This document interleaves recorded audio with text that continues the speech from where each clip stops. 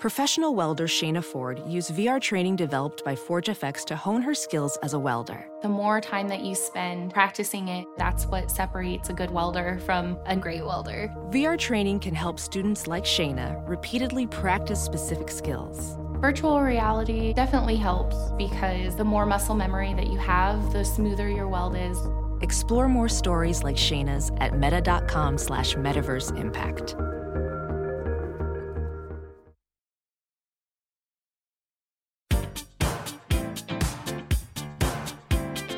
Better not have no plans tonight.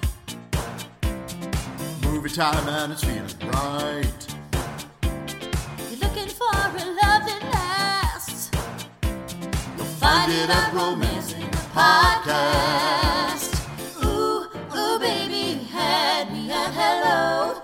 Ooh, I love you. I know. Ooh, ooh, baby, you're the wind beneath my wings. Ooh, ah, I'll have what she's having.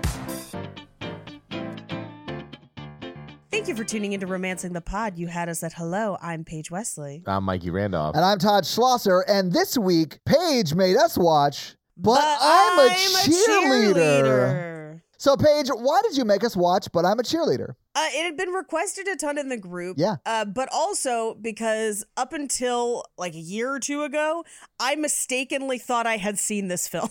Okay. I had like caught it on TV, and whenever I was talking to friends and it would come up, I'd be like, oh yeah, the cheerleader movie. But what I had actually seen was the movie Sugar and Spice, in which a group of cheerleaders, one of them gets pregnant. They rob a bank, And they right? rob banks, That yeah. movie's terrible. I've seen that. I'm one of like 4 people who have seen that movie. So I caught that on TV and thought that was this movie for like ever, until recently someone was like, yeah, Natasha Lyonne. And I was like, wait, what? Like, maybe I have not seen this movie. So it had been on my list for a while. It kept coming up in the group. And so I wanted to save it for us to do it on the show so I would get like a fresh viewing of it. Okay. So this was my first time. I can't believe it was your first time. I'm surprised by that. So what did you think for your first time watching it? Loved it. Yeah. This is great. It reminds me of John Waters movies. Yes, that's what I was going to say. But it also, if you watch a ton of RuPaul's Drag Race, they do this thing every season where they like film a short. Yep. And that's what this is. Yep. Like, this is the best version of that, where the writing is better. The acting is so much better. The acting yeah. is so much better. I love that challenge, by the way. It's one of my favorite of the year. Yes. That and Snatch Game. Snatch Game's my favorite. That's because you would crush at Snatch Game, Paige. Oh, I would fucking kill at Snatch Game. But that challenge on RuPaul's Drag Race, it's always written a little too tongue-in-cheek, and it's not quite acted great. This movie seems like the absolute best version, where it's just the perfect amount of tongue-in-cheek and everyone in it is crushing it. But it has that same like Candyland house, John Waters aesthetic, where thinly veiled innuendo. I loved it. Well, and also thickly veiled innuendo. Like, it's both. It's not just thinly veiled innuendo. Yeah. I sort of enjoyed the movie too. Like, it's fun and super campy, which I'm into. Love it. But I could understand why, if you're not into camp and like John Waters films, you'd be like, I don't like it. If you, A, don't know people that went to conversion camp, and B, don't have a ton of friends in the LGBTQIA community, some of these things might go over your head and it might not connect with you. But as someone who does know a ton of people who went to conversion camp and has a lot of LGBTQIA friends, I love this movie. Yeah, I think that when this movie came out, I probably would not have like found anything in it that I would have super enjoyed. Yeah. Just because I hadn't had a lot of life experience yet. I was pretty young. Like, I was probably high school aged when this came out. And I just, I had gay friends, but like, I didn't think about their life because I was like 16. I wasn't like... Yeah, what 16-year-old thinks about anybody else? I get it. No, that's what I'm saying. I 100% agree with you. Yeah. Yeah. So like, as I've gotten older, I've like had a lot more life experience, and I'm like, oh, well, yeah, I bet it's a lot like this, having never been gay myself or been to a conversion camp. I mean, I will say that the one in this film is hilariously bad. Yeah. It gets so much worse. Oh, I feel like this is a satirical, like, silly view on a conversion camp. I bet they're horrific. They're borderline concentration camps. It is horrific, and they should not be allowed to continue, and countries should ban them. This is the second time I saw it when, like, 10, 15 years ago. I mean, like a long time ago. And I like the John Waters aesthetic, and I like it was like a cleaner version of John Waters movies. Yes. It is very Hairspray. Yeah, I like Hairspray. I got Hairspray vibes from it too. Yeah. I guess from a mental health lens, that, you know, how I've grown was just like, the whole time I was just like, oh, this is like conversion camps and conversion therapy is like so terrible and evil. Yeah. And then like the ending of the movie, I was just like, this makes me sad, like these poor kids. Yeah, this is the first time I've cried during a cheerleader cheer session. Oh, I fully cried. Yeah, I mean, I'm glad they like ran off, but then I was like, oh, their families just cut them off. They have no place to go. And like, I was just like, this is all terrible, and I feel so sad. There is that cut scene after with her parents at the support group. Yeah, that's true. Okay, so can I ask about that? Because I read it one way, and then Natalie read it a very different way. I read it very hopeful, like they were going to a support group for parents of other LGBTQ people, and they were like, hey, my son is gay, and I have not been okay with that. How do I get okay with that? Because I want to have a relationship with my kid, right? And Natalie read that scene as very much like, hey, my kid is gay, and I had to cut them out of my life. Please support me in that decision. It could go either way. Okay. Yeah, so like I read it very happy, you know, that he was trying to support his daughter and find a way to do that, even though, you know, he has very bigoted views, but Natalie read it the complete opposite. I think reading it hopeful is reading it through 2021 lenses. Yeah, okay, that's probably fair. At the time it came out, like back in the day, I feel like it was much more common to hear of people just being flat out disowned like that. And it still absolutely happens. Yes, it does. Don't get me wrong. Yeah. Like, but when I was in high school, which is right around when this movie came out, I started high school 2 years after this movie came out. Okay. That was a thing. Like, people wouldn't come out because they were afraid their families would disown them. No, I know it was. That was still very much a thing. Yeah. And I think now, and I'm also living in California, where like it's probably not as hard here as it is other places. Like in Tennessee? Sure. Yeah. Yeah. But I feel like the narrative is now much more that you would work through it with your family and wouldn't just be put on the street. But I'm sure that still happens places and stuff. So I read it because of the way the mom is kind of presenting in that scene. Now, it could be earlier in the movie, it seems like the dad is a little more hesitant to send her to the camp to begin with. Yeah, honestly, Simon Pegg's dad, who plays the dad in this movie, I feel like really struggles with the fact that his daughter's gay, but also really loves his daughter, whereas the mom, I feel like, doesn't so much love her daughter. Yeah. And so it could very well be hopeful. It could very well be him choosing that they're going to accept. But there were also absolutely groups like that for people who had lost their children by disowning them. So yeah, and those are the two sides of it, right? I thought it was very hopeful. Natalie was like, no, that's a support group for terrible parents who have disowned their kids. And I was like, oh shit, I guess it could have been that too. That's dark. It could have. Yeah. The one thing that I think works in your favor for hopeful is that it says parents and friends. Yeah. So oh yeah, allies. Mm-hmm. So maybe it's hopeful, fingers crossed. Yeah, who knows? I mean, it very well could be ambiguous, so you could read it either way on purpose. I don't know. It's hard because I've done a lot of work with like suicidal youth, and like a lot of the homeless youth population are teenagers who have come out to their families and got kicked out of their houses. Right. And they're a very at-risk population, and they have a special shelter here, which is good, but it's just heartbreaking. Yeah. And so the whole time I was like, now they're homeless. And like, I was like, the ending that I viewed 15 years ago was like, oh, they got together and they're going to like make it work or whatever. And then like, now I'm like, they have no resources. Like, it's really hard to make it out there. So in my mind, at the end of this movie, they go to Lloyd and Larry's house and they have like a support system until they figure it out. Like, until they get jobs and get an apartment or, whatever their solution is to long-term living. Yeah. I hope so. Yeah. Anyway, we probably should just get into the movie, right? Yeah. Yeah, let's jump into it, Paige. So we open on credits intercut with very close-up shots of cheerleading set to April March's Chick Habit. Fantastic credits. I was like, these are very good credits. Mikey fully agrees with you. I honestly feel like, and Mikey, maybe you remember this from your youth, there were like movies that would come on TV that were specifically targeting like a younger male audience that would show stuff like this, but it like was still on network TV so you could watch it. I don't know what you're talking about, pervert. Sorry. The song is famously used in a handful of Grindhouse movies and specifically was then used in Death Proof. So like it was meant to be kind of a smutty song. Well, it's a smutty shot. The second I saw the credits, I was like, oh, I'm here for it. Yeah. This is going to be great. I know what we have in store for us. Yep. So we cut to, they're cheering for their school. And the head of the cheerleading squad is basically like, hey, tomorrow after classes, make sure everyone gets their uniform to their dry cleaners because we have to meet the next day at 7:30, but we have 4 dozen donuts. I love the donut callback later when she's like on her way to camp and the bus is passing her and it's just like all these attractive cheerleaders like hanging out the window with like slowly eating donuts. I was like, that looks like a fun bus ride. I'm gonna be honest with you. It does. The movie establishes, but doesn't talk about it a lot, that her favorite food is donuts. Oh. Because it comes up a couple times, which I don't know if that is... It's definitely. Yeah, I was like, this is some foodly veiled innuendo. Foodly veiled. So we cut to, she's walking to her boyfriend's car with him, and they basically talk about they're both leaving for playoffs. Yeah. But they're leaving a few hours apart. And then we cut to them making out in the car, and like she just has her mouth open while he basically just licks the inside of her mouth. It's so disgusting. He's pressure washing the inside of her mouth with his tongue. It is honestly, so I wish my dishwasher would wash dishes as well as he was kissing her.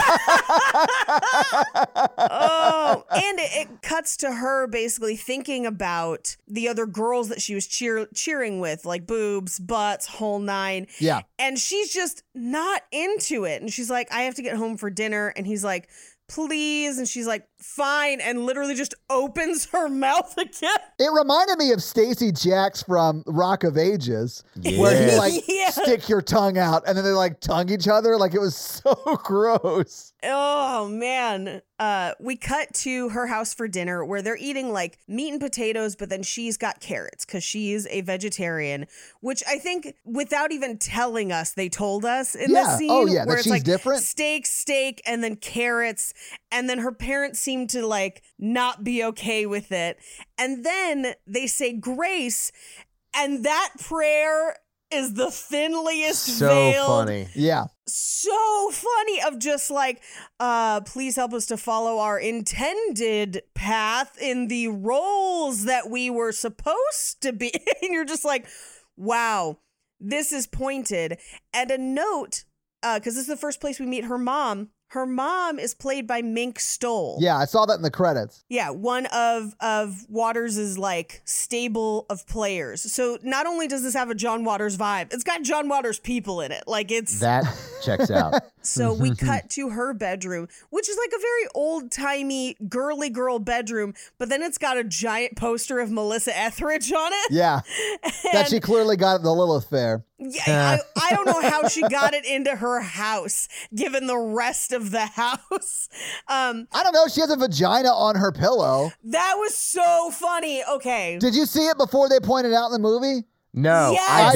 I didn't. I even said it to Natalie. I was like, is that a vagina on her pillow? And Natalie was like, yeah, I think it is. They shoot it so her mouth is I right know. by it. I know, Paige. It's beautiful. When I was living in the sorority house, we had a couch that had a very unfortunate paisley print. Oh. And we used to call it the vagina couch. And then Mikey has a couch like that too, but for different reasons. for different reasons. I have a good luck couch out there. It's fine.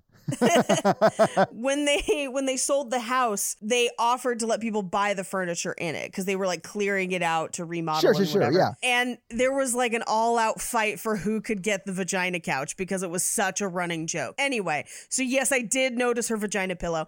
I also think it's funny that every girl in this movie has 1960s nightgowns. Oh, Yes. I honestly thought for a little while it took place in the 1960s because of all that. Present day. Yeah. Well, present day at the time. So like 99, 2000, right around there? Yeah, like 99, 2000. Okay.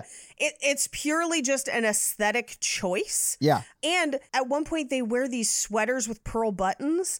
I have that sweater. Is there something you need to tell us, Paige? Yeah. No, although I would not have passed this camp. Like, I'm as straight as they come. And I'm watching it and I'm like, oh, I would have failed out of this shit. We cut to the next morning where she gets up, she's leaving for school, and her dad says, see you later. I mean, tonight. So he kind of like slips, and they tell her not to forget her library books. She goes to school, and as she leaves, her parents are talking to each other, and they're like, are we ready? They'll be here at 3. I hope we're doing the right thing. Yeah. And then we cut to school where she walks up to girls on her team and tries to hug them and is like, 7:30 donuts, Shaker Hills, here we come. And they just like... Yeah, they like squirm away. Yeah, like she has the plague. They're just like, Yeah. ah. Then she walks up to her locker where her boyfriend is and the captain of the cheer squad. And she's like, kill the Rangers. And he leans in for another just giant open mouth kiss like he's the guy in Fourth Kind. Just like, oh. When they do that cutaway to him just like shaking his tongue back and forth when she's like thinking about him at camp, I was like, this is the girl. I feel bad for this guy. He got a job. He was happy. He was like, Mom, guess who I'm going to be in this movie? The bad kisser. Yeah, I'm going to be a guy who does not know how to kiss. Oh, man. So as he leaves, she kind of opens her locker and she's talking to the captain of the cheer squad. And she's like, don't you hate it when they do that? And she's like, well, maybe he just doesn't do it right. And as she says it, she kind of gets her pom-poms out of her locker and closes it. But the other girl opens her locker and finds just a bikini photo. And it looks like it's just like out of an Abercrombie and Fitch catalog or something, just up in her locker. Megan says, don't you hate it when they do that in reference to her boyfriend kissing her? But the cheerleading captain's like, I like it. And that's when Megan says, well, maybe he's just doing it wrong. But he was doing it wrong. I mean, yeah, in her defense. Both. It could be both. Yeah, it definitely is both in this case. Yeah. Yeah. It just makes it very clear that, like, Megan is the only one who doesn't know she's gay. Which I think a lot, I mean, there are people like that. There are people that are, you know. Well, I mean, she clearly is super sheltered. Well, and I think there's a perfectly good explanation for it later in the movie when she's like, I thought everyone thought like that. Yeah. Because she'd never ventured to say it out loud. She thought everyone was thinking the same way she was, not realizing that some people might, but not everyone. And I think in some cases that's a symptom of just repression in general, where when people aren't talking about sex and sexual things, just even in a clinical sense, they don't realize that it's different for people sometimes, you know? And I think it's one of those things where, for me, even having been raised really conservative, that's what made it make sense for me when I was like, oh, if you think about other people the way I think about, you know, Henry Cavill or insert hottie here, that's not something I control. Yeah. And so clearly that we are just different. No, Paige, we know it controls you. Exactly. Mikey, it controls us all. Anyway. That's true. Yeah. So we cut to, she's in her boyfriend's car and they're driving super slow. I love this. I mein, it's clear that, like, he's not supposed to be there till a certain time, and he's, like, really trying to go slow. Yeah, I think he also, she's like, why are we going so slow? And he just says zoning, I guess. And you're just like, because it's zoned out or whatever. Yeah. What? I didn't know if it was that or if he was just like, if he didn't want her to go. And so he was trying to delay it. I don't know. I don't think so. I think he wasn't supposed to be there until RuPaul shows up and, like, they prepare the space. Because during the intervention that we're about to see, he is like, you didn't even like kissing me. Like, he knows she needs to be there, right? I don't think he's the hero. He has a very unique kissing style, but he's not a good person. I think you're right on point there, Todd. Yeah. And as someone who has been told I kiss weirdly by his girlfriend, I empathize with this guy. I do think, and I know that's not the movie, but there's a part of me that's like, okay, but no one has examined whether or not this guy is just that bad of a kisser. I know, right?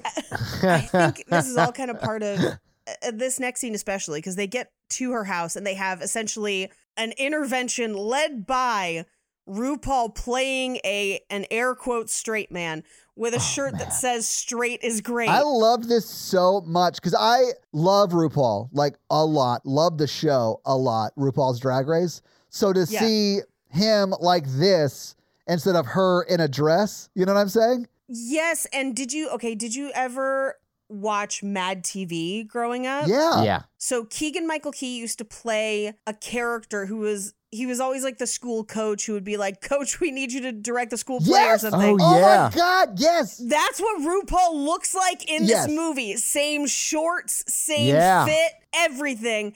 I half expected him to just high kick and be like, inconceivable, just like the same.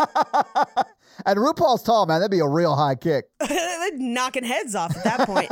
This is where, so they get inside and her mom's like, I made your favorite. And she hands her, it's literally a bowl of just chocolate donuts. Which honestly, I get. Feel it. Yeah. I mean, Paige, it's not a donut intervention. You're allowed to hand out sweets at an intervention like this. I just think it's really funny that the only food we ever address her eating is donuts. I mean, yeah, that is funny. But also sort of a fantasy of mine, so I'm into it.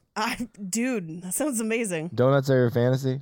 No, I'm more of a brownie guy technically, but like I'll get down on a donut. I love donuts, especially good donuts, like real good donuts. Mm-hmm. Anyway, so they start to list out the reasons why they think that she is a lesbian. And this is where RuPaul's character, I don't remember what the character's name is. I just kept writing RuPaul in my notes. I mean, that's who it is. It's fine. It's RuPaul. This is where RuPaul is like, I myself was once a gay. Now I'm an ex-gay. And I work with people who help people realize what's behind their tendencies and heal them. And the things that they list out why they think she's gay is she's been trying to make them eat tofu. So she's a vegetarian, which I thought was a hilarious first reason for them thinking she was gay. B, she doesn't have any photos of guys. She has a Melissa Etheridge poster. Then they present the vagina pillow. Which I thought was funny because how many, and Paige, maybe it's a girl thing, but how many teenagers picked out their bedroom suite of sheets and pillow covers and stuff like that? I did. But I mean, not everybody. But it was also something That's fair. It was something my mom had to buy me though. Right. Yeah. So if you were like, hey, Mom, I want a huge dick on my pillow every night, your mom probably been like, oh, honey, no. no. That's not how this works. Why don't you get a job in retail and buy yourself your own dick pillow? And thus I did. Guys, if you want to help design dick pillow, send Mikey your dick pillow DMs. No. And he will decide which his favorite design is, and then we'll get that printed up for you. Actually, if we're going to do this, I would like a tiny pillow for my dick. So, you're sleeping, and then you have, a small pillow for your dick. So, when you lay on your left side, it's just, hanging over there. Honestly, treat your dick with a dick pillow. With a dick pillow. I want a boob pillow so that when my boobs creep out of my shirt at night, they have somewhere to rest. Paige, I don't know if Jake or your cat have informed you of this. Your boobs are pillows. Well, yeah, but But you need a pillow for your pillows. Yeah. The ad writes itself, Paige. Get a pillow for your pillows. Pillow for your pillows. They can't support everybody all of the time. They need their own rest. Paige, I'm a progressive man. I believe that your boobs can be whatever they want to be and anything a man can be. Thank you. My boobs are now testicles. Anything Mike can do, Paige's boobs can do better. Get out of tickets and free sandwiches too. So they also cite the fact that she doesn't want to kiss her boyfriend. That was great. As the reason, although I feel like that should be excluded from evidence because of his weird style. Yeah, because what he's doing isn't kissing. It's like a war crime on your face. It's slowly eating her. Yes. He's licking the inside of her as if she's some sort of ring pop situation. He's like those bottom feeder fish. Yes! The ones they use for pedicures? Uh-huh. Yes! Or the ones that suck on the side of the tank? Yeah. Thank you for that sound effect, Mikey. That's what we all needed in our life. But I think this is something really fun that I really appreciate that this movie does, is demonstrates how all of the people in her life, and by extension the other people's lives in the movie, think of homosexuality as a monolith. As in, you have these specific traits, and that's what makes you gay. not the fact that you're gay and also a person and therefore different in your own way, which is why I kind of really like, and we haven't gotten to it yet, but Jan, who we meet later, who exemplifies all these traits and is just like, I'm straight as hell. I've been trying to tell you guys.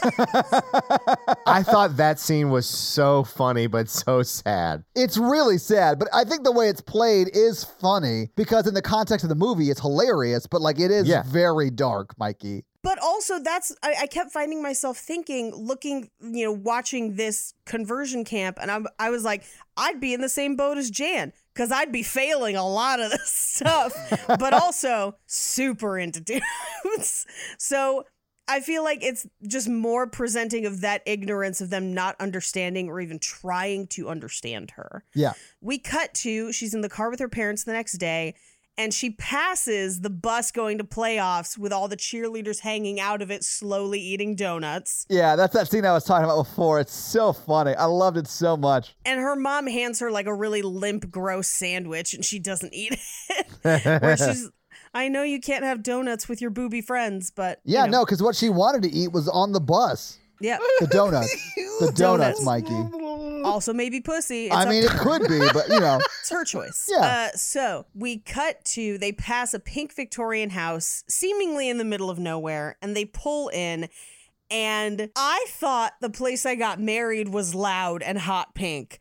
This puts it to shame. I loved this house. I thought it was hilarious. This house is madness. Yeah. This house looks like a Destiny's Child video from the year 2000 where every room is a different color, and I am here for it. I don't think they're different colors. They are specific colors on purpose. That's true. They're very pink and blue, but then Mary, her room is green with hot pink. It's like a very bright Kelly green.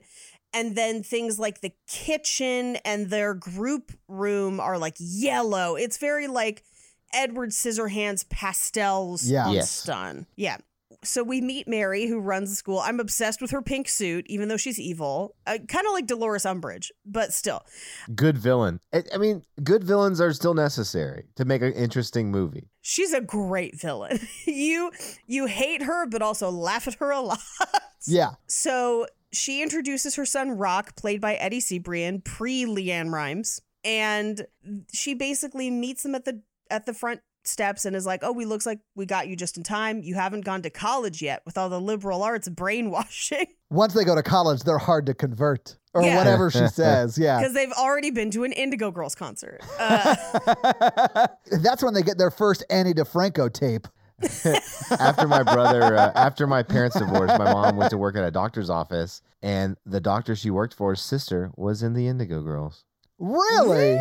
Yeah. Awesome. Is that why your brother's gay or? Yep, it's contagious. That's his root. That is his root. That makes sense. Okay. Yeah, she actually just did not sanitize her hands when she came home, and it transferred all the way on. That's what happens. He caught it like a disease. Mm-hmm. Could have happened to anybody.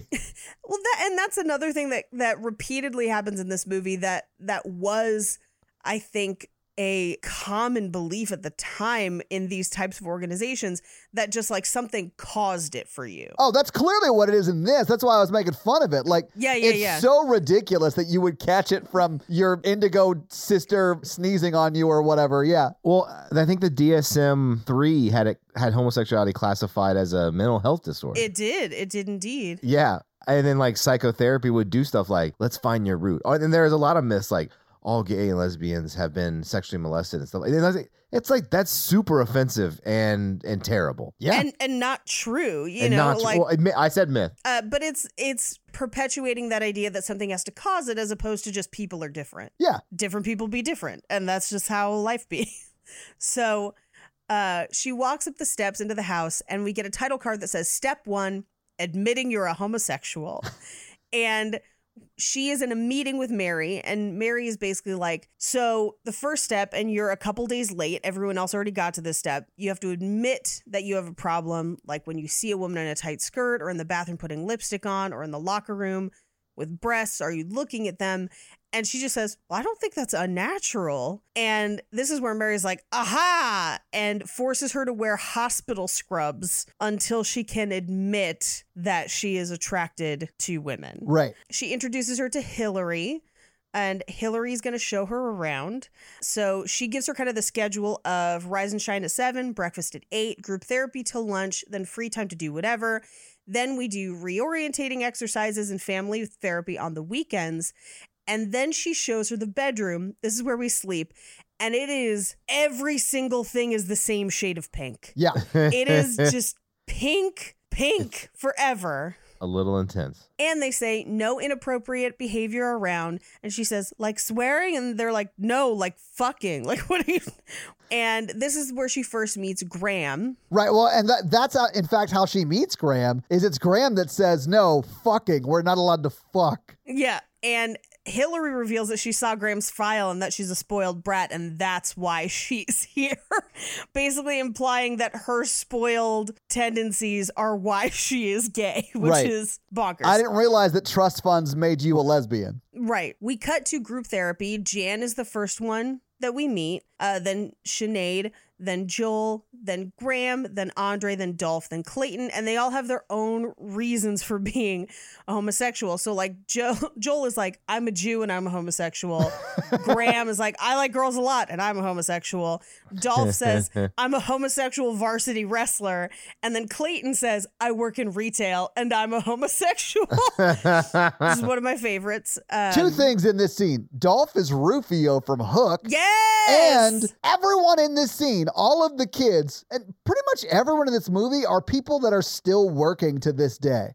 Like, absolutely. They may not be huge stars, but they're still like working actors to this day. It literally is like oh, hey, it's that guy. Oh my God, it's also that guy. Yeah. Oh, it's Rufio. Yeah. Like, it's one of those. It's like Party Down. It is like Party Down. Yeah, absolutely, man. Party Down blew me away with how many people are like straight up stars now in that show. Likewise, in this, for some of them, it's their first movie. Like, this is Kip Purdue's first movie ever. Really?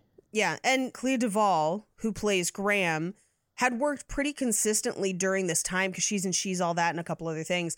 And she and Natasha Lyonne were friends, and that's how Natasha Lyonne got the role. So, like, oh, wow, okay. A lot of these people are working together in other movies and teen movies at the time, and then they all kind of word of mouth get into this movie. Yeah. So anyway. Okay. Wow, I didn't realize this was Kip's first movie. That's wild. I mean, I know he was in Seventh Heaven for a sec. He was in Seventh Heaven for a sec, and then he's in Remember the Titans. Like, that was the first thing I saw him in, was Remember the Titans. Like, not too long after this, actually. Oh, okay. Yeah, there were a lot of like teen movies right around this time, and it's wild that all the people from those teen movies are in this movie. Yeah. So they start to kind of interrogate Megan on why she might be homosexual. And again, it's the same reasons of like, you're a vegetarian and I have pictures of women around, which I think it's hilarious that vegetarian keeps coming up. Absolutely. As if that... I feel like that's something Mikey did not see a problem with. He was like, yeah, that makes sense. No. I think this goes too light on vegetarians. Honestly, in Mikey's mind, this whole conversion camp should have been just for vegetarians. For vegetarians, yeah. Yeah. This would be vegetarian conversion camp. That's really the subsect of society that we really need to change. Wow, you are going hard at veggies. Hard stance. Mikey just does not like cold farts. It came up on the Grave Encounters 2 episode on Horror Virgin, and he has been talking about it ever since. That's right. Turning the goddamn farts cold. That's honestly a really solid Alex Jones impression. I don't trust anybody who doesn't like cheese, and that's how the world is going to be for me. I will say, the better your cheese is, like if you're buying good cheese from ethically sourced places, it's going to be better cheese. So like, good on you. I think what you mean is it's going to brie better cheese. Yes, I did. Nailed it, but also supports more ethical farming practices. And it tastes Gouda. It does taste Gouda. Some might say it tastes feta. Nailed it. Or get super weird like me and start making your own cheese. Yeah. Anyway, lock all vegans up. Good night, everybody. Thank you for coming to Mikey's TED Talk. I can't wait till the Facebook group loses their minds about this. I know. I like just picking on people because it's like obviously it was a joke. And like the only posts I get are like, I don't think you really understand what veganism is. And I'm like, I don't want to understand. I do understand. I understand. I don't want to know. We're going to have to cut most of this, I suspect, so that the vegans don't rise up against us. Oh, come on. We can't. We're not going to count. Those weak-boned bastards, they're not going to even yeah. They're not even a federally protected class. They don't even got calcium, sons of bitches. She also talks about how she's had a boyfriend. They've been going steady. And they're like, yeah, but have you ever had sex with him? And she's like, no. I'm a Christian. And they're like, well, it's easy to not have sex with people if you're not attracted to them. As someone who was a virgin very, very late in life, I found that it was very easy for people not to have sex with me. So yeah, that holds up. Same. I couldn't give it away, Paige. Mikey, when did you lose your virginity? He was older too. We were I all was older. I'm just giving y'all shit. That's why we've all ended up as podcasters. Whenever people are like, how did you seem so normal? How'd you become a comedian? I'm pretty sure that's it. Yeah. Yeah. It's like I use therapy to talk about my trauma, and then I use this to joke about my trauma so I can get like both sides out. You know what I'm saying? I think it's very healthy. Yeah. Get both sides out. That's what's going to make people want to do it. Yeah, here's my left side and my right side. Droop one ball out of each side of your boxers. Old man style. It's going to look like a camel carrying 2 water bags through the desert. Oh, God. So... Go on. My dick's the camel. That's the joke. Paige! I like that he said go on as if I was going to continue talking, and then you're like, just to clarify, the dick is the camel part. All right, please continue. Mikey, you ever sit on your humps? Nope. So as they're kind of talking about this, they're like, yeah, it's really easy for you to not have sex with somebody if you're not attracted to them. They basically tell her, like, people don't look at girls the way you do unless they're attracted to them. And she has this kind of revelation of like, I thought everybody had those thoughts. I just want to be normal. Yeah. Which is a real sad commentary in this movie that a lot of these kids just want to be normal. They just want to be able to live their life and be accepted, and they feel like they have to change themselves to do it. I feel like one of the boys even says, like, I would love to be straight. You know, it's just so hard to, especially in this time. I'm sure it was much worse in this time than it is now, although it's not great now. Mm-hmm. But she kind of flashes through all of her friends back home, and there's the 2 girls from the cheerleading team where they're like, you hug us way too much. And then her boyfriend, you don't like to kiss me. Oh, and that's when he's waggling his tongue back and forth. Oh. Yeah. Then the cheer captain, you put your hand up my skirt. Even though she's probably like catching her. Anyway, so then she just says, I am a homosexual. Are you talking about Michelle Williams? Yes, it is Michelle Williams. Yeah. And they basically tell her, congratulations, you've taken your first step. It's going to be okay. And they finally give her real clothes. But she ends up just like sitting there drooling.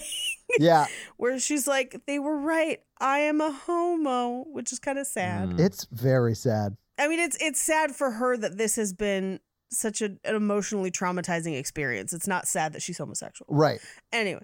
So we cut to them eating dinner. Graham is kind of eating off by herself, eating sushi. I thought it was the food that they eat in this movie is kind of crazy if you look at it. She goes to sit with the other kids and they all have lunch trays and it looks like it's a sandwich, but it's laid out like a deck of cards. Yeah. Where it's like bread, ham, cheese, bread.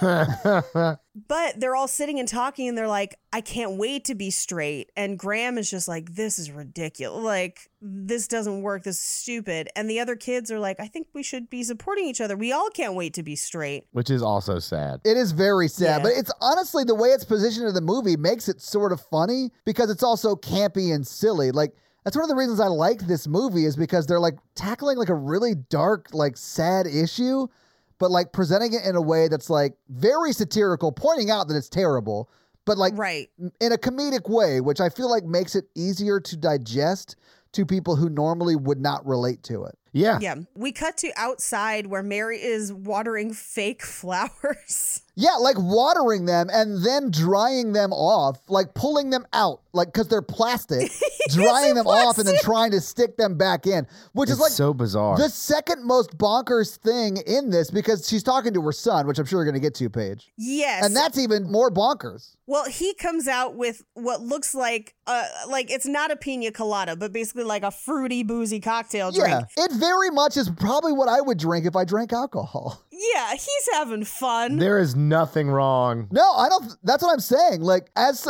someone who like, I'm probably younger than the people in this movie, but this movie came out while I was in high school, you know? So, like, Yeah. I grew up in this time where you would be called, you know, a pejorative term for gay all the time by other guys. And I liked musicals and was very open about that. And, like, I did not really care about playing sports outside of soccer. And, like I just didn't care, really. I was in chorus and band. So, like... Well, shit, Todd, when we came up, soccer wasn't manly enough. That's what I'm saying. Yeah, like it wasn't football, it wasn't baseball. So like, yeah, I was like, no, I like to run. What are you guys talking about? Anyway, whatever. My gin and tonic last night had flowers in it, and it was really pretty. Yeah, that's what I'm saying, Mikey. I would get a virgin daiquiri and sip it slowly next to you on your date if you wanted, Mikey. I'd drink everything out of curly straws if you let me. Oh my God, yes. She's telling him that there's another leak in the ceiling. Yeah. And then slaps the silly straw basically out of his hands, like, no more sipping, chug it like a man. Which is, so the things that they ascribe as gay or straight or masculine or feminine in this movie are bonkers. Yes. And this is one of them. We cut to the girl's bedroom, and it sounds like somebody has a vibrator, is what I initially thought was happening in this scene. I thought so too. Yeah. And you can see like a red glowy thing under her sheets. Yeah. So we cut to Megan gets up and like taps on, it's Sinead's bed. Yeah. Taps on Sinead's bed. And we find out that she's doing aversion therapy. And every time you think of girls in a sexual way, you're supposed to shock yourself. And it seems like she has just learned to enjoy the sensation of being shocked. I don't know if you remember, Paige, because you didn't say it earlier, but when everyone's introducing themselves as a homo in that one scene, she says, I like pain. I like pain. And I'm a homo. So she fully is into this. She is enjoying it, and good for her. Yeah. Like, find the balance where the pain and pleasure meet. You know what I'm saying? I do think it's funny that the shock wands they give them look like metal detector wands from the airport. Yes, they do. Yeah, except they have like a red tip. Yeah, with a red tip. Yeah.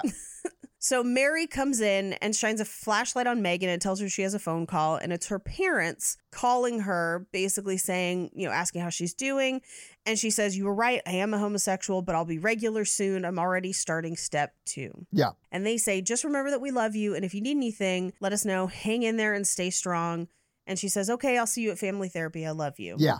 So we get a title card that says, Step 2, rediscovering your gender identity. And they have them like vacuuming. Yeah. It's offensive to just all men and women. It's not, it's just offensive. It's great. Like vegans. Yeah, like men. We've got men fixing, like the boys are fixing the cars.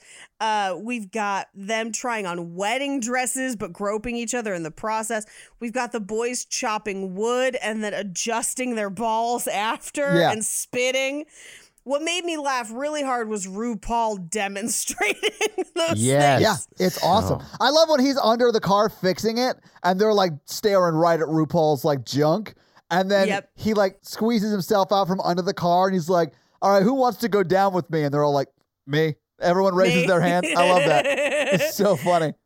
We cut to the girls having kind of like a makeover where they wax Jan's mustache, which, by the way, ladies have hair under their nose, on their upper lip sometimes.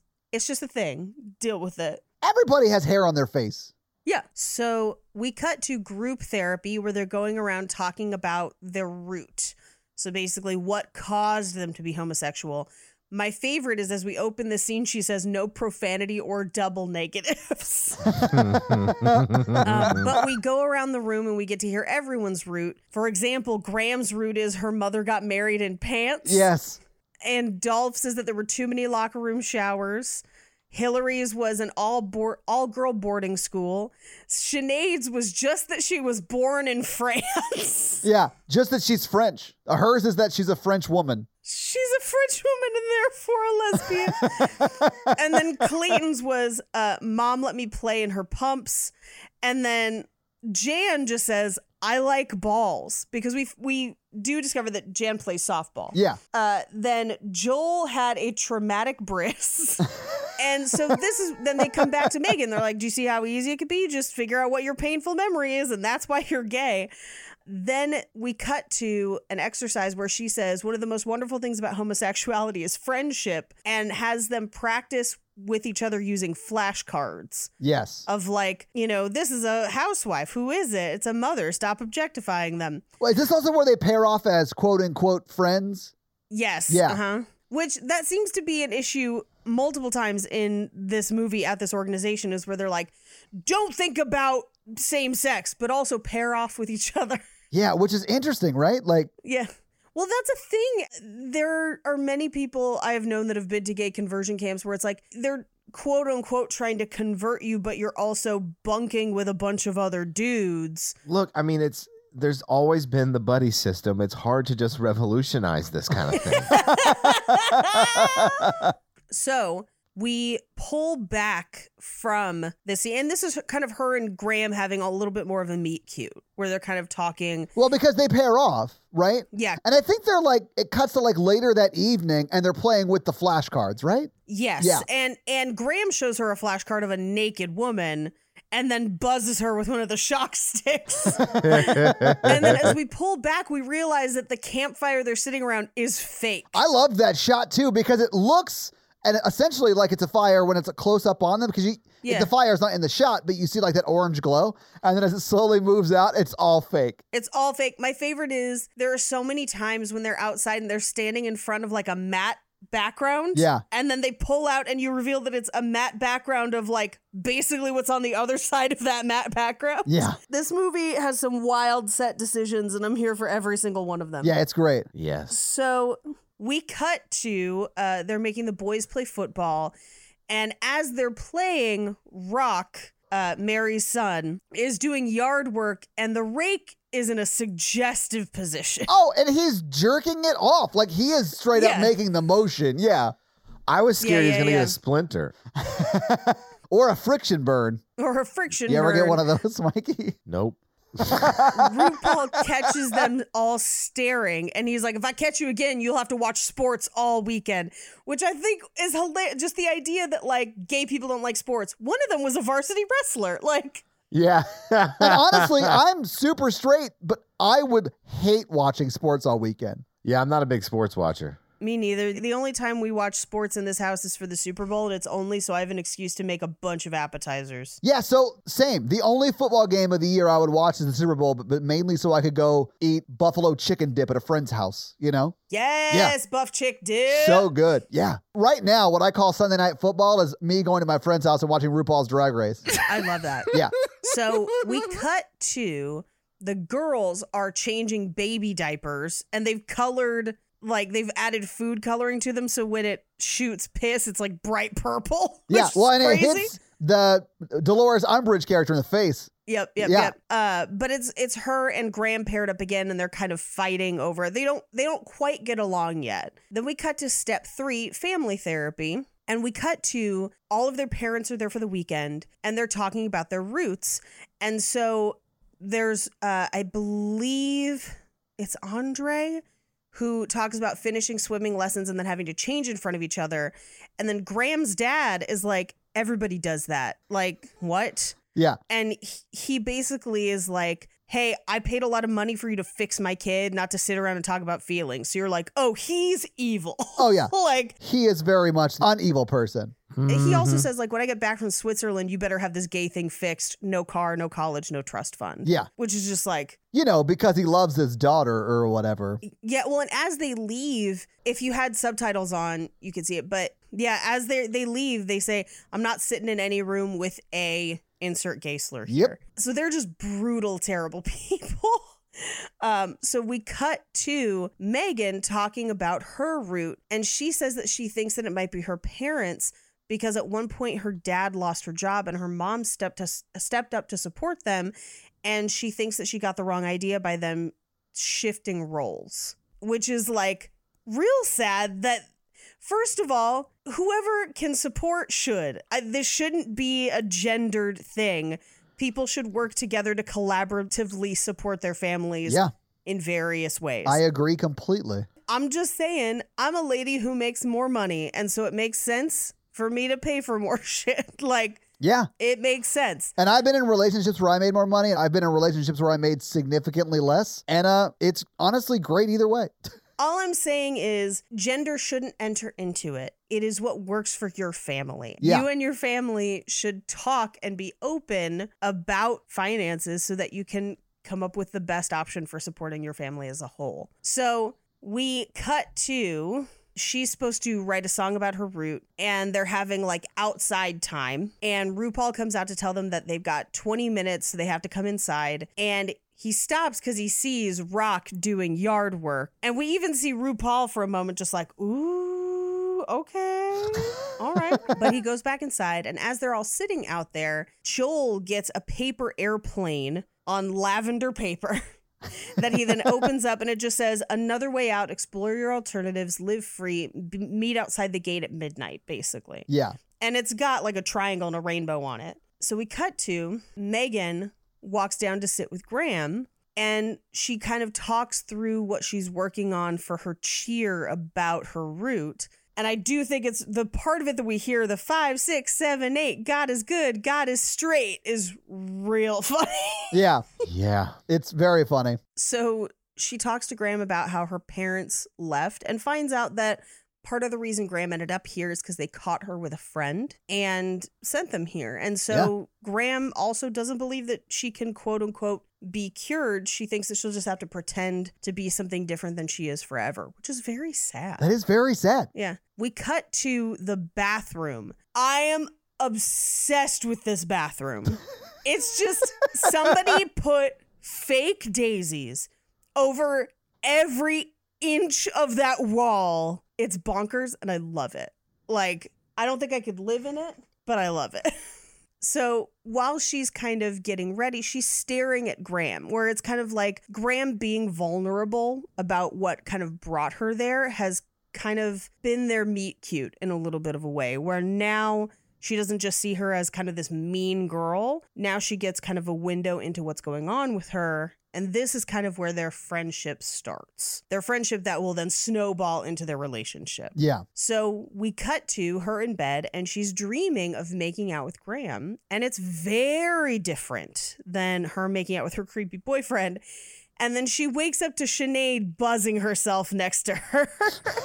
So she gets out of bed and creeps into one of the other rooms, and she's masturbating. And as she's doing it, she hears a boy moan behind Mary's desk because she's in like Mary's office, approaches and sees Clayton and Dolph making out. She buzzes one of them, and they basically make enough noise that RuPaul comes running. She rats him out. And Mary basically decides that she's got to throw somebody out. So she puts Clayton in a literal doghouse, and he stays there for like a week. Like, I forgot he was there, and then they go to take him back out, and I was like, how long has he been in there? But Dolph has his suitcase, and he's leaving, and now nobody really wants to hang out with Megan because she narked on people. And it was kind of this unspoken thing of like, yeah, people are definitely hooking up here. You just don't tell on anybody. But Graham, even though nobody else really wants to sit with Megan, from the table with all the other kids, looks over at her and mimes that Sinead is drunk. So she's basically still trying to like make jokes with her and everything. Yeah. So we get a title card that says Step 4, Demystifying the Opposite Sex. And we get a slideshow of what is essentially like 1960s advertisements of quote unquote happy housewives and couples. Yeah. And the things that they are saying during this slideshow are bonkers. So Graham and Megan are sitting next to each other. This is where Graham kind of grabs her arm. And then as that's happening, we overhear Mary narrating the slideshow just saying, Dan kisses Sue and touches her breasts. Women often find this pleasurable. And you're just like, is she a robot? Like, what's happening? We cut to their kind of makeover outfit. Like, their makeover room is purple. It's interesting because, like, every activity has its own color, which is kind of funny. Yeah. But the female activities are more feminine colors and the male activities are more male colors. Yeah. I feel like all those colors were super intentional. Yes. So we go to the lavender makeover room, and she's painting Megan's toenails. The lavender makeup room sounds like something you would see in RuPaul's Drag Race. I mean, it does sound like a gay bar name, and I love it. Half of this movie looks like the set of the workroom. Yeah, that's what I mean. Yeah. RuPaul's Drag Race. I mean, and the lavender makeup room is a much better gay bar name than the cocksucker. Yeah, or the, what do they call it? Oh, I think it's called the Hole in the Wall in San Diego that has a shower on the dance floor. Oh, I never went to that one.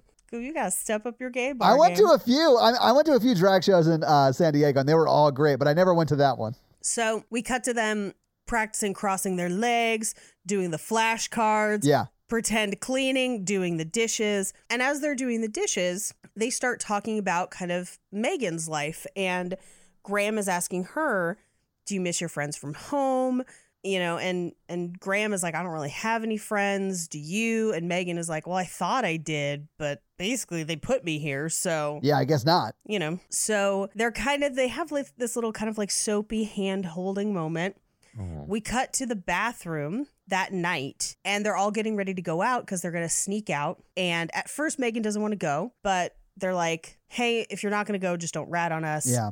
But in the end, she gets dressed and goes out with them anyway. They run out to the street right in front of the camp and hop into a black van right outside the gates. And this is Larry and Lloyd, their quote unquote XX gays. So they had been to the conversion camp. It didn't work, clearly. And now they're trying to present these kids with an alternative option. Yeah. So they get them a bunch of fake IDs and take them to a gay bar called the Cocksucker, which, like, I have never seen a gay bar with such an explicit name. No, neither have I. Usually it's a little more veiled. Yeah, normally they're like thinly veiled or sometimes thickly veiled puns, right? Right. It's never like as on the nose as this. I thought it was either that or a hot chicken place. Honestly, if we had like a quote unquote Hattie B's hot chicken, but it was called the Cocksucker, I'd be like, I'm going to the Cocksucker.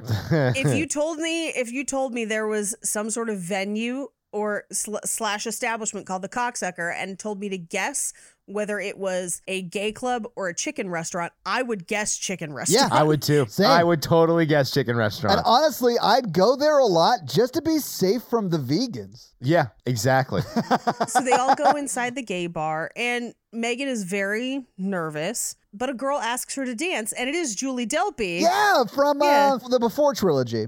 So they end up dancing, and then Graham and Sinead end up dancing. Yeah. But it's pretty clear that Megan and Graham just kind of want to dance with each other, and they're not super happy dancing with other people. So Megan gets upset and walks away out to the back alley and sits down, and Graham follows her and basically confronts her of like, hey, I don't like Sinead that way, but if this is bothering you, Yeah. what does that mean? Essentially, like, this is jealousy, but if it's jealousy, that means you probably like me. And so they end up making out. Well, I mean, it like builds up to it because Yeah. Graham is like, well, what do you want to do? What do you want to do? And then Megan stands up and she's like, I can't do what I want to do. And then that's when she kisses her. Well, and then after because she kind of pulls away, Yeah. and then Then they quickly start going at it. well, because she's like, I'm not supposed to like you, and she goes, but, and she goes, I want to do that again, and they end up making Oh, out. yeah. Sweet. Yeah, cut to inside. There's like a dance circle going, and Sinead walks out and sees Megan and Graham, so she knows.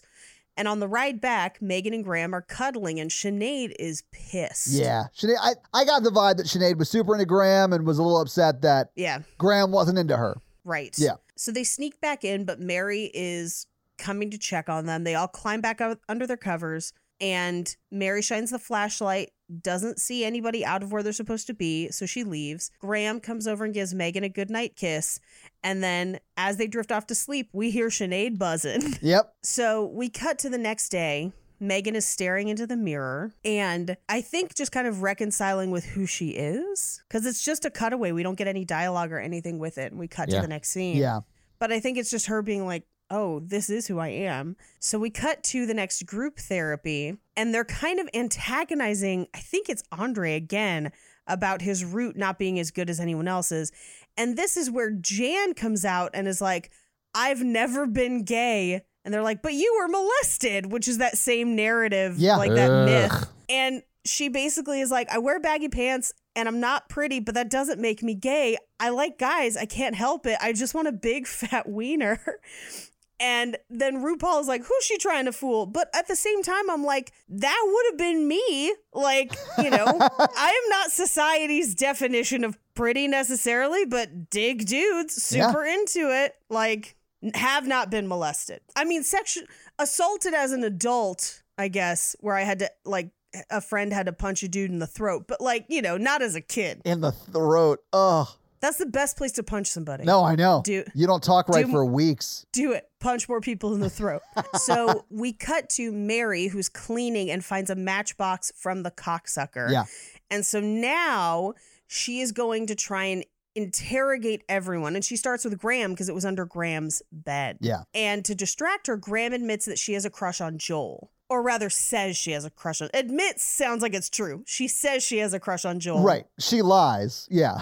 She lies, and it distracts Mary for a little while, but she still calls everyone else's parents to interrogate them about it. Yeah. And so Megan's parents are like, hey, we know you didn't have anything to do with this, but if you had, you'd be on your own, which is basically the first time they're telling her that, like, if you don't graduate, if you're not straight, you can't come home. And it's super sad. Yeah. And she basically says, you don't have anything to worry about. I've been missing Jared a lot, and I can't wait to see him again. Jared, the boyfriend who can't kiss for shit. Yeah, the boyfriend who licks the inside of her teeth. Yeah. So they say, okay, cool, keep it up, and we'll be back to see you graduate. And then we cut to Mary making signs to picket Larry and Lloyd's house. Yes. Which I thought was, I mean, the signs were really offensive, but I think very well done for the purposes of this movie, if that makes sense. The satire of it was Yes, for the funny. satire of the movie. Yes. But also the fact that they're just picketing like a gay person's house. Their house. They didn't go to the cocksucker that is like within driving distance. They went to their house. That is insane to me. I do think the sign that made me laugh the most, which is terrible to laugh at these signs, but like they do echo a very specific like Westboro Baptist vibe. Yeah. But one of them just says silly insert gay slur. That's the one I loved. Yeah. Dicks are for chicks. And that I was just like, that's so offensive, but also so like, I feel like even if I saw that in the wild, I would have to laugh at it for a second before like apologizing to any gay people around me. Just be like, I'm so this is so offensive. I'm sure this hurts. The wordplay though. I used to have a joke about, I haven't done it in a long time, but about how people don't realize that Scientology is also really anti-homosexuality because they don't have good slogans. Like everyone knows where Westboro Baptist stands because they have like God hates gays. But for Scientologists, it would be like, God hates the idea of aliens that inhabited you that might be giving you gay thoughts, and that would make you lower on the tone scale. Like, that can't fit on a sign. That's a long sign. Yeah. You could just do a QR code. Oh, that'd be hilarious. So they let Clayton out so he can come picket with them. Yeah. But this was the point at which I was like, how long has Clayton been in there? And it's like an outdoor dollhouse that he's been locked in. Yeah. And we don't know what's inside it, but he can't stand up straight in it. Yeah. So, because it's short. And so he like crawls out. But that, I mean, here's the thing. At a real conversion camp, they have absolutely put kids in solitary and stuff. So it's like, in a way, it's horrifying because it's a joke at the expense of a real life situation that is horrible. Oh, yeah. But it is also a crazy little dollhouse. I like that. That's what you're like, your butt. You're like, this is a horrible thing, but like that dollhouse is hilarious. I mean, like, you don't want to laugh at it, but at the same time, like, no, at the same time, it is also written for comedy. Like, it is written to be a satire of those places. This movie walks this tight line of like satiring oppression in a way that is like very interesting. Yes. Which I will say, it's difficult to do that. Like to walk that line where you're actually like making jokes that could be very triggering for people who have lived through this kind of thing, right? Like, I could understand how you might hate this movie if you had been to a conversion camp just because it was like too real. Or yeah, I could see the flip side of that, where you've been to a conversion camp and this is all the shitty, dark jokes you were making with the other people who were also at that conversion camp, you know? I think the thing that helps that aspect for me is because it's so camp. Yes, it's got to be super campy, yes. I think that's how it gets away with it, is by being that camp. So we cut to them having cake, and Graham gives a slice of cake to Joel, pretending to have a crush on him, and he's playing along too. Yeah. Megan goes and like feels up on Eddie Cibrian's muscles, Rock, the son, which is not great because we don't know how old he is. He seems like he's an adult working at the camp. I thought he was like 22, 23. Yeah, it's not great for him to be involved with the kids. Yeah. But RuPaul kind of watches it happen, and we cut to a title card that says the final test, where they'll all be graded in each category, and then they'll move on to step 5, simulated sexual lifestyle. Oof magoof. Yeah, that's basically what I lived a simulated sexual lifestyle for like the last year during COVID. I think what you meant is self-stimulated sexual lifestyle. Yeah. It's a little bit different, yeah. Yeah, but they go through kind of a montage of how they're grading them on like chopping wood, cleaning, fixing cars, dinner parties, football, and then they talk about their roots. Joel is sitting between Graham and Megan, and they're basically taking like a test. We cut to the end of the montage where Mary is like, I've never seen such a determined group. You're all passing except for one of you. Andre, pack your bags. And this is my favorite, where Andre is just like, I wasn't meant to be butch. I'm a sissy, and I just kind of have to be who I am.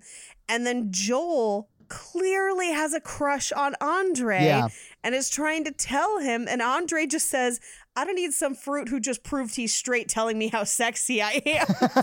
Which is such a great line. There's just like so much in it.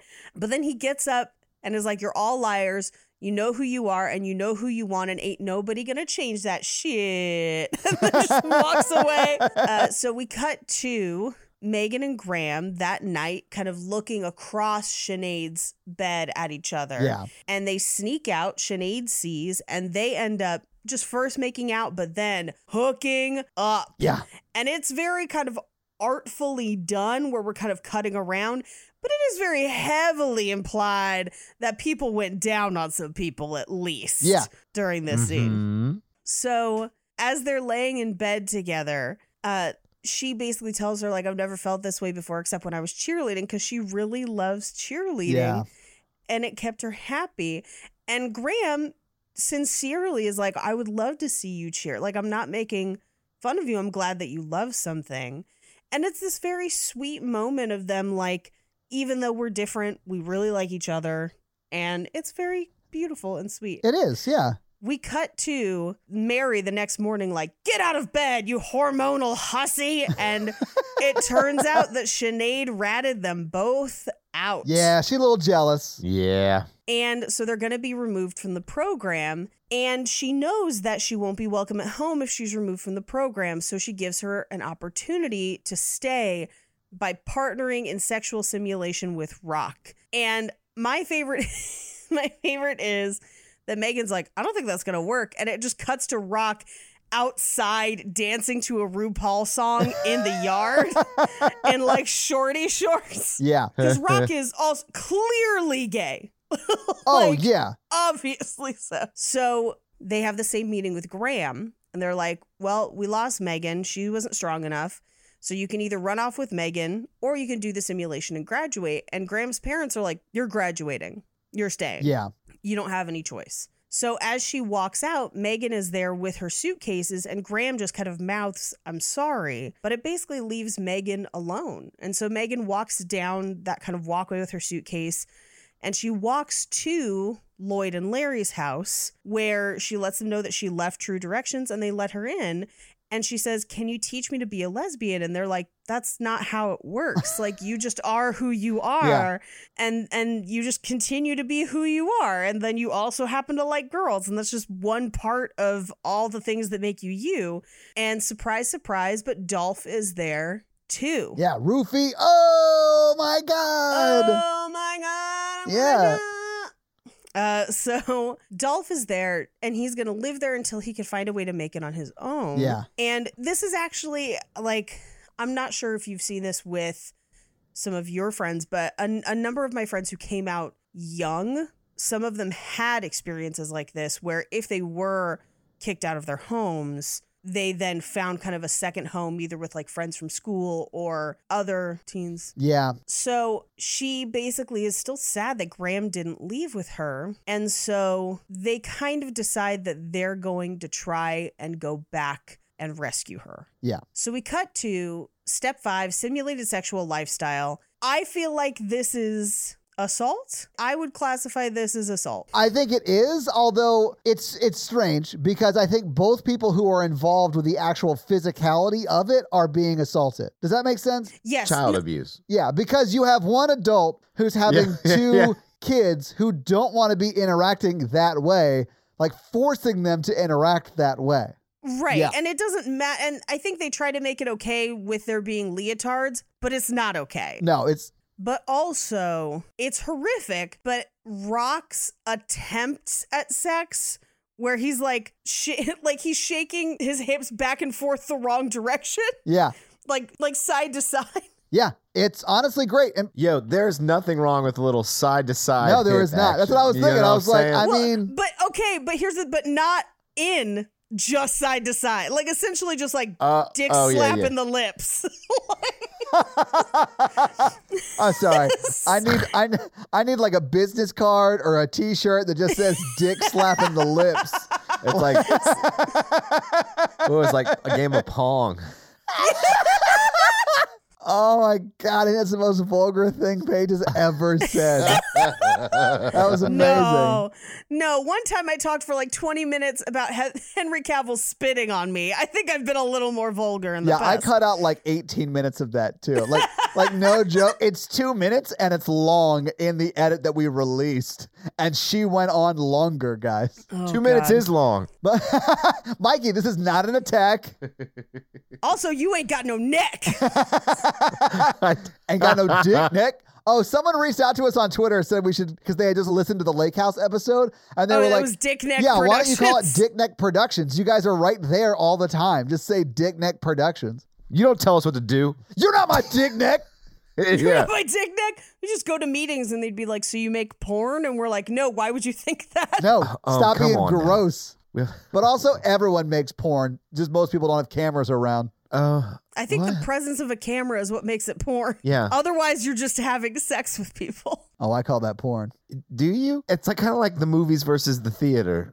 If there's no audience, it's not porn, I feel like, you know?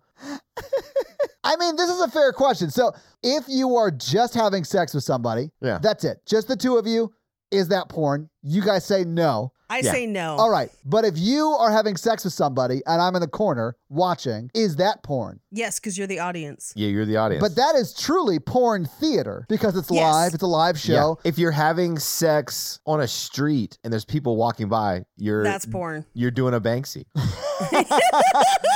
Spanksy Banksy. Yeah. Banksy. So I guess if you just like, someone produces the content and puts it online and you're watching it online, that's just regular pornography. Yeah. It's not theater, it's just pornography. Right. Okay. I'm comfortable with all of this now. We're all born naked and the rest is porn. I listen, if we're going to quote RuPaul, I will go all day. I will tell you, I'm going to use the line on a woman. I'm going to be like, hey, do you want to make some pornography that would not videotape it, but just like rehearse? Live pornography? Live pornography that no one else will see? Porn, if you will. I'm going to need a suggestion of a position and a genital. I heard postman and broccoli. Let's go. I do feel like a lot of videos I watched when I was like in my 20s online started off like that. Hey, I have this package of broccoli to deliver to you. Why is there a sausage in this broccoli? So Lloyd and Larry's house. They're kind of talking to Megan about what's she going to do? Is she going to check out some schools in the city? Like, how is she going to kind of figure out what her life is going to be? And they get into kind of a fight, but then resolve it in a healthy way. And I feel like it's a chance for her to see like, oh, these are regular people who love each other. And it's not this militaristic, horrible thing that I came from. Right. Which is great. But this is where she and Dolph go to the cocksucker, and she sees Julie Delpy dancing with someone else, and she realizes that she just wants to be with Graham. Yeah. And she and Dolph decide that they're going to crash the graduation and try to break out Graham and Clayton. Yeah. So we cut to graduation. And everyone is in like vinyl suits and dresses. Yeah. It is the gayest thing I have ever seen. And I mean that as a compliment. Yes, I mean it as a huge compliment. To me, it looks like the Barbie girl video. Yes. Oh my God. It yeah. does. Come on, Clayton. Let's go make out. Party. So as they're walking down the aisle, it's also a very matrimonial ceremony. Except they're walking down separately, but no, it is. You're right. And the trophy they get or their whatever, it's just a straight couple on a pedestal. Yeah, which is so funny. Oh man, I laughed so hard when I saw that. Oh man, but she tries to pull Graham out of line and Graham won't go with her. And I think it's because Graham is like, my parents are here. Like, it's this whole thing. I mean, she's dealing with the very real decision of, do I give up my family to be who I am inside, or do I hide who I am for the rest of my life? Like, that's such a terrible choice to make. Right. To be able to stay with your family who already doesn't treat you that well. But also that's like stability and, I don't know, like security. Like on some level, I get when people make that decision. My brother, he said one of the reasons he didn't come out. I mean, he was closeted gay in Mississippi for a long time. And he said one of the reasons he didn't come out because he was scared what my mom would do. And my mom's like the sweetest, most accepting lady. And like, that fear is always there, even with the sweetest parents. You know what I mean? Mm-hmm. I mean, yeah. So my sister came out when she was like 15. She came out pretty young, and was very, very like well accepted by my mom, but not by her dad, who was my stepdad. Like, it was bad. It was bad. Like, he called me on the phone and was like, you have to tell your sister she can't be gay. And I was like, that's not how any of this works. Yeah. But like, he's a terrible guy. We've talked about it before. But anyway, it can be dicey, especially for like, I understand why he wouldn't want anyone to know, Mikey. Mississippi's not like the most welcoming place for homosexual people. Or any people, really.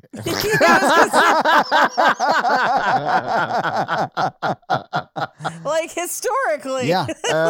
It's not great. So there you go. So they go on with the graduation, but Clayton has already ditched to make out with Dolph, and he's on the run. Yeah. So they've already gotten Clayton. And so they climb into the truck, and Megan says, I've got to try again. And so she tosses her pom-poms out of the truck and hops out of the car as a cheerleader, comes down the aisle dressed in her cheerleader regalia, and cheers for Graham, because Graham wanted to see her cheer. And it's very cringy. It is, but it's also super sweet and sad, and I'm like tearing up at this point. It's just like a regular romantic comedy of Yes, it really is. Yeah, absolutely, Mikey. It's one of those things where it's making me cry because I want them to be together and I'm so sad. But then also being like, oof, this is embarrassing. Yeah. Like, this is some Lloyd Dobler shit. So they yell at Megan to stop. She runs away. She hops into the back of the truck, but Graham chases her down, climbs into the truck bed, and they kiss as they ride off into the sunset. And I sob buckets. Yep. There's a short credit, and then there's a scene of her parents at a Parents and Friends of Lesbians and Gays like meeting. Yeah. Like a support group meeting. And that's the movie. So we've seen the movie. We've talked about the movie. What did you guys think? Give me some final thoughts about But I'm a Cheerleader. I like it, and I think it's been one of our most healthy depictions of like a lesbian couple falling in love or like getting together. I mean, despite the fact that the camp is real fucked up. I mean, like, you know what I mean? Yeah. Like, those two people don't actively try to hurt each other too much. I mean, I guess if our two options in this are this movie or Happiest Season, yeah, you pick this movie because Happiest Season is like rough. Yeah. Well, here's what I'll say. There's a lot of things that this movie does that I like. It doesn't present homosexuality as a monolith. It presents variety and the idea that you are still you regardless. Well, it presents sexuality sort of as a spectrum with Jan. Like, she's straight. Absolutely. Yeah.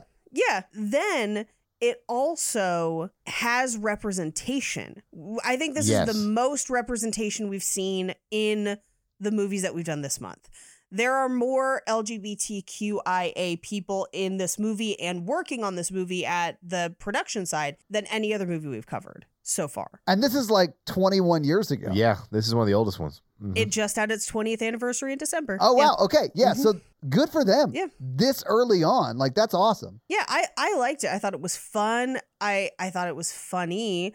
I feel like it's something that if I were to have a slumber party with my gay besties, this is the movie to watch. Yeah, absolutely. I really liked it. Yeah. Like I said before, it's really campy and really silly, and it covers a very, very dark and bleak topic in a fun, silly way, which I think makes it very accessible to like straight, cis, stupid people like me. Yeah. You know? Do you guys think they're still together? No, but I don't think that's the point. Yeah. So like, I feel like they were together for a while. They both grew up, and they may have. I mean, they could still be together, but yeah, like anybody else who's 18. Yeah, right. that's what I'm saying. Yeah. Like, I'm not with the person I was with when I was 18, but you know, they're probably fine. I think the more important part is Megan reconciling with who she is. Yes. You know, and while I would love it if they were still together, that's great. I think it's just, this is a stepping stone. Oh, yeah. For both of them, you know? Yeah. So, Paige, do you have some fun facts for us? I do have some fun awesome. facts. Hit us with your fun facts. Cheerleader, Fun fun facts.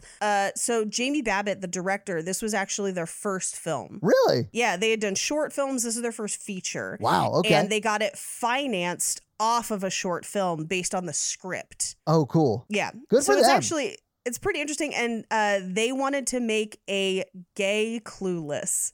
That was the goal when they made this movie. And I'm like, I don't feel like this is No. I feel like it's different in a good way. Yeah, Where yeah. like, I feel like it has the same kind of tongue in cheek that Clueless has of like, kind of tactfully presenting crazy things. Yes. Where it's just like, we're going to say this as if it is normal, but it's nuts. Now, the movie was actually originally given an NC-17 rating. Really? Yep. Interesting. Which is part of why they had to cut that sex scene the way they did. And that only made it an R. Now, controversial statement. First of all, the movie rating system is bullshit and we should abolish it entirely. I have strong feelings about this. Don't come at me. I like when you get passionate. That's all I'm going to say. No, I saw that documentary on it. I'm with you. Yeah. Oh, wait, what's the documentary? I want to see it. It's called... This film has not been rated yes, or something? this film has not been rated, yes. Okay, I'll check it out. And you will never look at movie ratings the same way again, and it will make you furious. Well, good. I like documentaries that piss me off. Let's do this. But historically, films that depict non-cis, non-hetero relationships are graded much more harshly. Oh, I'm sure that's true. Than others. So I don't think this even deserves an R. I think this is PG at best. Yeah. Personally. Yeah. Even with a lot of the crazy camp stuff and the innuendo, there is nothing in this movie that should make it anything above PG. Maybe PG-13, but at best. But this almost was NC-17. That's mind-boggling. Which, just if you are wondering, think about the fact that Terminator is R. Like, yeah. If you've seen the movie 16 Candles that has full frontal nudity, that's PG. And this movie was almost NC-17. I think that movie was before the PG-13 rating was out, but still, the fact that it wasn't R, that's bonkers. Right? Think about the fact that Wedding Crashers is R. Yeah. It is bullshit that they had to fight that fight for this movie, and it makes me mad. And they had to fight it just to get it down to an R. A movie that has no nudity. That has no nudity and one cuss word. They say the F word once. Which you're allowed to do in PG-13 movies. Yes, you are. And this was at the time of PG-13. The Notebook is PG-13. And this movie had to fight to be an R. Jesus. Fuck the rating system. Get rid of it. It is a bunch of old, out-of-touch people. They are not diverse. They refuse to have oversight into their system. And it is a gatekeeper in the industry, and it should die. I love this. I got to watch this documentary. I'm glad you shouted it out. Also, normalize watching films that are not rated. Because that's part of what you can do to combat the biases in the rating system, because films can choose to be unrated, but it means that they will have a tougher time getting distribution. Yeah.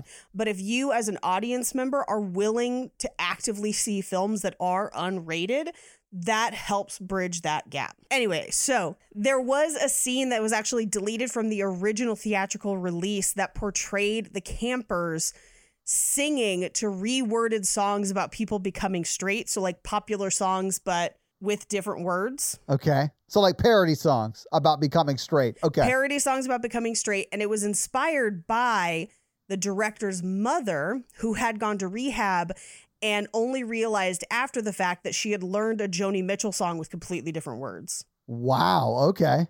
Okay. About getting sober. Right. Yeah. The day before they started shooting, Natasha Lyonne had gotten drunk and got a tattoo on her shoulder. The day before shooting? Yeah, at a shop on Hollywood Boulevard. And the director was upset because, like, you're supposed to be in a sports bra doing cheer routines, and now we have to put makeup on it. I don't know if you ever had to put makeup on a fresh tattoo, but oof magoof, that hurts. Yeah, I never have, but I bet it would hurt. It's not good. Your skin's super raw. I mean, it's super raw for weeks after it. You're not supposed to put anything on it. I mean, you're supposed to have it like wrapped. Like when I got mine, it had plastic film over it for like a few days. Vaseline. And then you had to put like this special ointment on it like every 2 to 5 hours or something like that. Yeah. Yep. I bet that tattoo looks bonkers now. Yeah. But they asked, like, how could you do this? And Natasha allegedly responded, I don't know what happened. That's funny. So, like, she, like, woke up with a tattoo. One of my best friends has a tattoo on his arm that he got while very drunk, and it's the word permanent, and it fades out over the course of that tattoo. Oh, that's hilarious. It is that's hilarious. A great one. He also has a serial character on his butt, and I am one of the few people that has seen it, and he refuses to tell people who it was because that one he got when he was like blackout drunk and does not really remember it. He knows the story because people have told it to him, but that's about it. There's a comic in LA that has a tattoo just outside of where a shirt collar hits that just says employable. Oh, I love it. That's great. It's one of my favorite tattoos I've ever seen. Yeah. Do either of you have tattoos or is it just me? Yeah. You can't see mine, but mine's on my neck behind my ear. Yeah. Mikey, do you have a tattoo? Nope. So the song that Rock is... I don't know if you want to expand on that at all. Nope. His dick just says welcome aboard on it. This is the only tattoo. So the song that Rock is dancing to when they're like, oh, do the sexual simulation with Rock is Party Train by RuPaul. Yeah. So Clea Duvall and Natasha Lyonne actually appeared as guest judges on RuPaul's Drag Race for 2 consecutive weeks for season 11. Nice. Yep. In 2005, the New York Musical Theater Festival did a staged musical adaptation of But I'm a Cheerleader with 18 original songs. What? It's only played that one time, but RuPaul attended a performance during its run. Oh, man. Oh, very cool. I wish I could have seen that. Mikey would have liked that because it's musicals in the theater. Yes. In the theater. Yeah. I'm a traditionalist. Yeah, he likes to stand in the corner when you're having sex. Yeah, exactly. Now, this movie predates Drag Race by about a decade. Yes. But at the time, RuPaul had already had a lot of success. This is kind of a weird in-between time where he already released his first album. He'd been a Mac spokesperson. He'd had his talk show on VH1 and was kind of an icon, but hadn't done anything new in the last few years when this was coming out.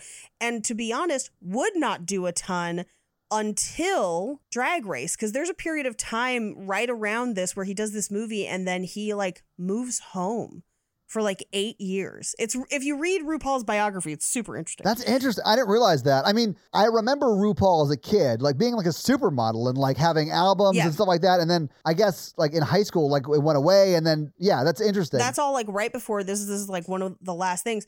But they specifically cast Ru because they thought that casting such an iconic person from the community as a quote unquote rehabilitated gay was kind of an ironic in-joke. Yeah. Yeah, I think it was. Basically, it's joking that that sexual orientation can or should be changed. It's basically like, of course it can't. RuPaul is here. Yeah. Like, RuPaul is here to give you an intervention because your wig is busted. I can see all that lace. Yep. And those are our fun facts. Well, thank you for your fun facts, Paige. Let's talk box office. So what do you think the budget was for But I'm a Cheerleader? Honestly, this movie looks like it was made for $42, but that's part of why I love it. I'm going to say the budget for this movie is somewhere in the neighborhood of $50K. Okay, Mikey, what do you think? I'm going to say a little bit higher. I'm going to say like $500K. All right, you guys are both low. It was $1.2 million. Okay. Okay. Which, if you look at, like, I bet they may not have built that house, but they had to repaint every room in that house. They had to custom make everything else. Yeah, like, if it's not a custom built house, like, everything in it was redone for this movie. But I mean, and it really is sort of single location outside of that one little area, but it's still pretty cheap at $1.2 million. It was released on July 7th, 2000, and it was 46th at the box office that week. Yeah, critics hated this movie. Yeah, it was only released in 4 theaters that week, to be honest with you, though. So I'll go ahead and tell you it made $60,000 its opening weekend, but that's, only in 4 theaters. The top 5 that week were Scary Movie, The Perfect Storm, The Patriot, The Kid, and Chicken Run. So that should sort of place it in time. I hate the movie The Perfect Storm. Yeah, I'm not a fan of it either. I remember seeing The Kid that week because that's Bruce Willis that's and Bruce his Willis like when he's his inner child. And his inner child, yeah. But okay, so obviously, the day it launched in theaters, it was only in 4 theaters. It eventually did get up to 115 theaters 6 weeks after it launched, like mid-August is when it hit that peak. And that weekend was its best weekend. It made $264,000 in that weekend. And then it slowly started to go out of theaters over the next 5 weeks or so. But what do you think it made at the box office domestically in its theatrical run? I'm going to think that it just barely missed its budget and made $1 million. Okay. What do you think, Mikey? 800,000. So it made $2.2 million domestically in theaters and another $303,000 internationally. So it made $2.5 million, which is not bad. I mean, for a $1.2 million movie, it probably didn't have much, if any, marketing budget. It's not bad. And I did read a number of articles about this movie where at the time, critics hated it. It got Fs from almost everybody. Oh, man. And like no stars. And then it just took on a life of its own as a cult classic. Yeah. Because now it's this like revered cult classic. But at the time, they couldn't pay people to watch it. It was nuts. That's such a shame, though, because it's a good movie. Yeah, I like this movie a lot. Yeah. All right, but that's your box office. So next week, we're actually going to have a very special guest because Mikey is taking the week off.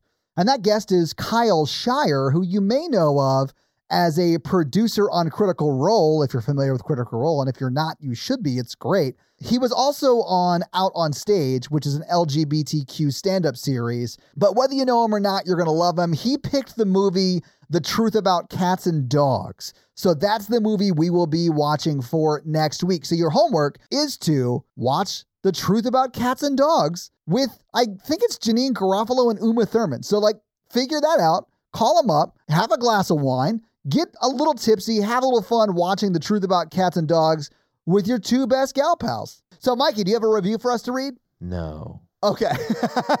So while you're looking up a review, let me tell them how they can have their review read on the podcast. And that is simply to leave us a 5-star text review and have Mikey read it. So Mikey, whose review are you going to read this week? Hit us with your review. Review. Gruesome Gene says, a podcast you didn't know. I can't read the rest of the title because I'm on my phone, but that's fine.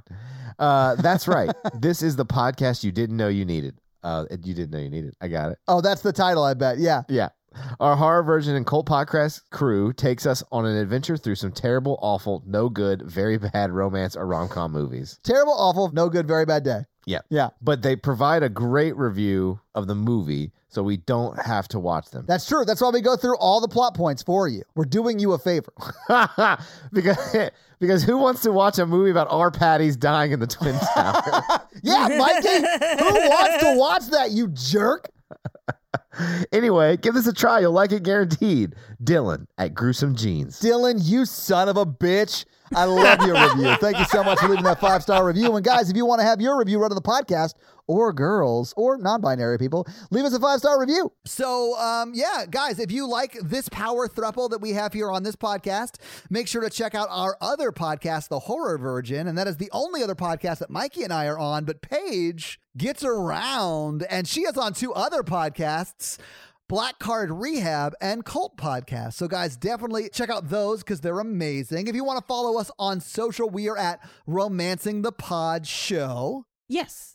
On Instagram, and we are at something else on Twitter who I just have never taken the time to learn It's just Romancing Pod Show because they have a character limit and it's show, SHO, like Showtime.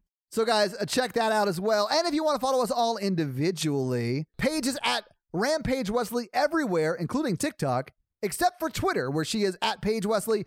Mikey is at MRandolph24, and I am at Todd J. Awesome everywhere. And guys, we got a P.O. box. So if you want to send us some love letters or whatever you might send to a P.O. box, it's actually not a P.O. box. It's like a regular street address. It's pretty awesome.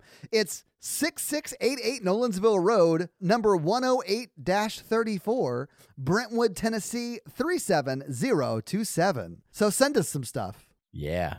That's going to be it for us, you guys. I'm Paige. I'm Mikey. And I'm Todd. And you complete us. To completion. Oh. Toodle pip. But I'm a cheerleader. Bye, pom-pom nerds.